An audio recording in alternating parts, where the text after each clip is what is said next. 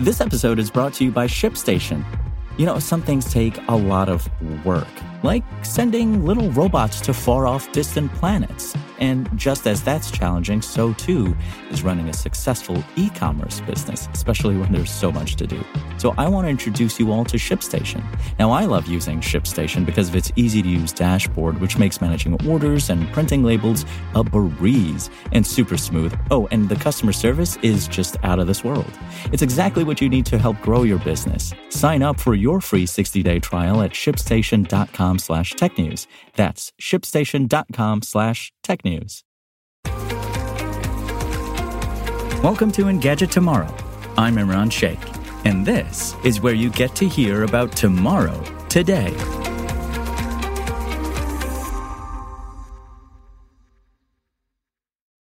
Today, we're talking about a French bill allowing police to remotely activate phone cameras and microphones for surveillance, and the U.S. using robots to destroy the world's last known chemical weapons stockpile. Let's start off with what's happening in France. French law enforcement may soon have far-reaching authority to snoop on alleged criminals. Lawmakers in France's National Assembly have passed a bill that lets police surveil suspects by remotely activating cameras, microphones, and GPS location systems on phones and other devices. According to Le Monde, a judge will have to approve the use of the powers, and the recently amended bill forbids use against journalists, lawyers, and other sensitive professions. The measure is also meant to limit use to serious cases and only for a maximum of 6 months. For example, geolocation would be limited to crimes that are punishable by at least 5 years in prison. An earlier version of the bill passed the Senate, but the amendment will require that legislative body's approval before it can become law. Civil liberties advocates are alarmed. The digital rights group La Quadrature du Net already pointed out the potential for abuse. Since the bill isn't clear about what constitutes a serious crime, there are fears the French government might use this to target environmental activists and others who aren't actually grave threats. The organization also noted that worrying security policies like these have a habit of expanding to less serious crimes. For example, La Quadrature pointed out that genetic registration was only used for sex offenders at first, but is now being used for most crimes. The group also went on to note that remote access may depend on security vulnerabilities, and police would be exploiting security holes instead of telling manufacturers how to patch those holes. Justice Minister Éric Dupond-Moretti says the powers would only be used for dozens of cases per year, and that this was far away from the surveillance state of Orwell's 1984, arguing it will save lives. And this legislation comes as concerns about government device surveillance grow.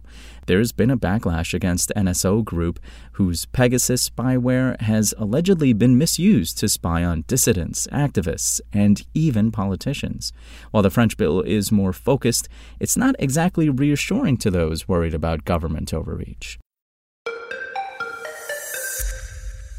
On the other hand, according to the U.S. Army, we no longer have to worry about the world's governments getting into the chemical weapons business. The U.S. Army tells the New York Times it should finish destroying the world's last declared chemical weapons stockpile as of July 7th.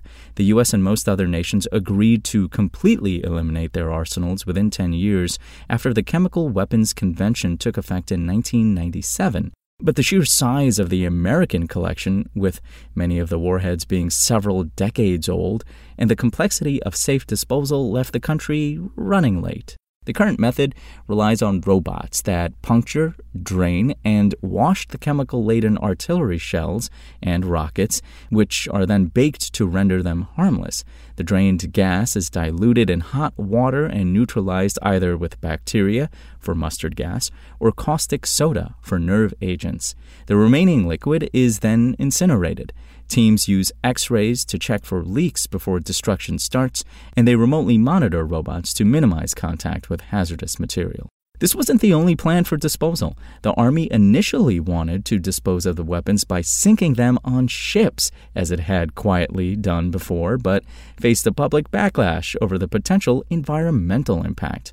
Proposals to incinerate chemical agents in the 1980s also met with objections, although the military ultimately destroyed a large chunk of the stockpile that way. The U.S. last used chemical weapons in World War I, but kept producing them for decades as a deterrent. Attention to the program first spiked in 1968, when strange sheep deaths led to revelations that the Army was storing chemical weapons across the U.S. and even testing them in the open. To be clear, this measure will only wipe out confirmed stockpiles. Russia has been accused of secretly making nerve gas despite insisting that it destroyed its last chemical weapons in 2017. Pro-government Syrian military forces and ISIS extremists used the weapons throughout much of the 2010s. This won't stop hostile countries and terrorists from using the toxins. Even so, this is a major milestone. In addition to wiping out an entire category of weapons of mass destruction, it represents another step toward reduced lethality in war. Drones reduce the exposure for their operators, though not the targets, and experts like AI researcher Geoffrey Hinton envision an era when robots fight each other. While humanity would ideally end war altogether, efforts like these at least reduce the casualties.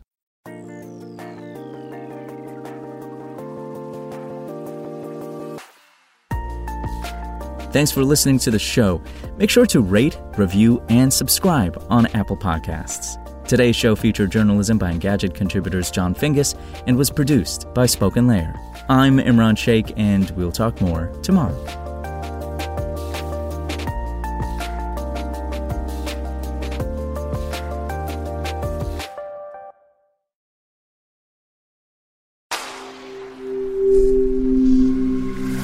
Spoken Layer.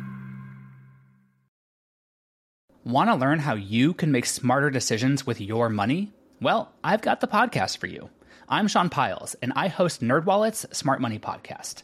Our show features our team of nerds, personal finance experts in credit cards, banking, investing, and more.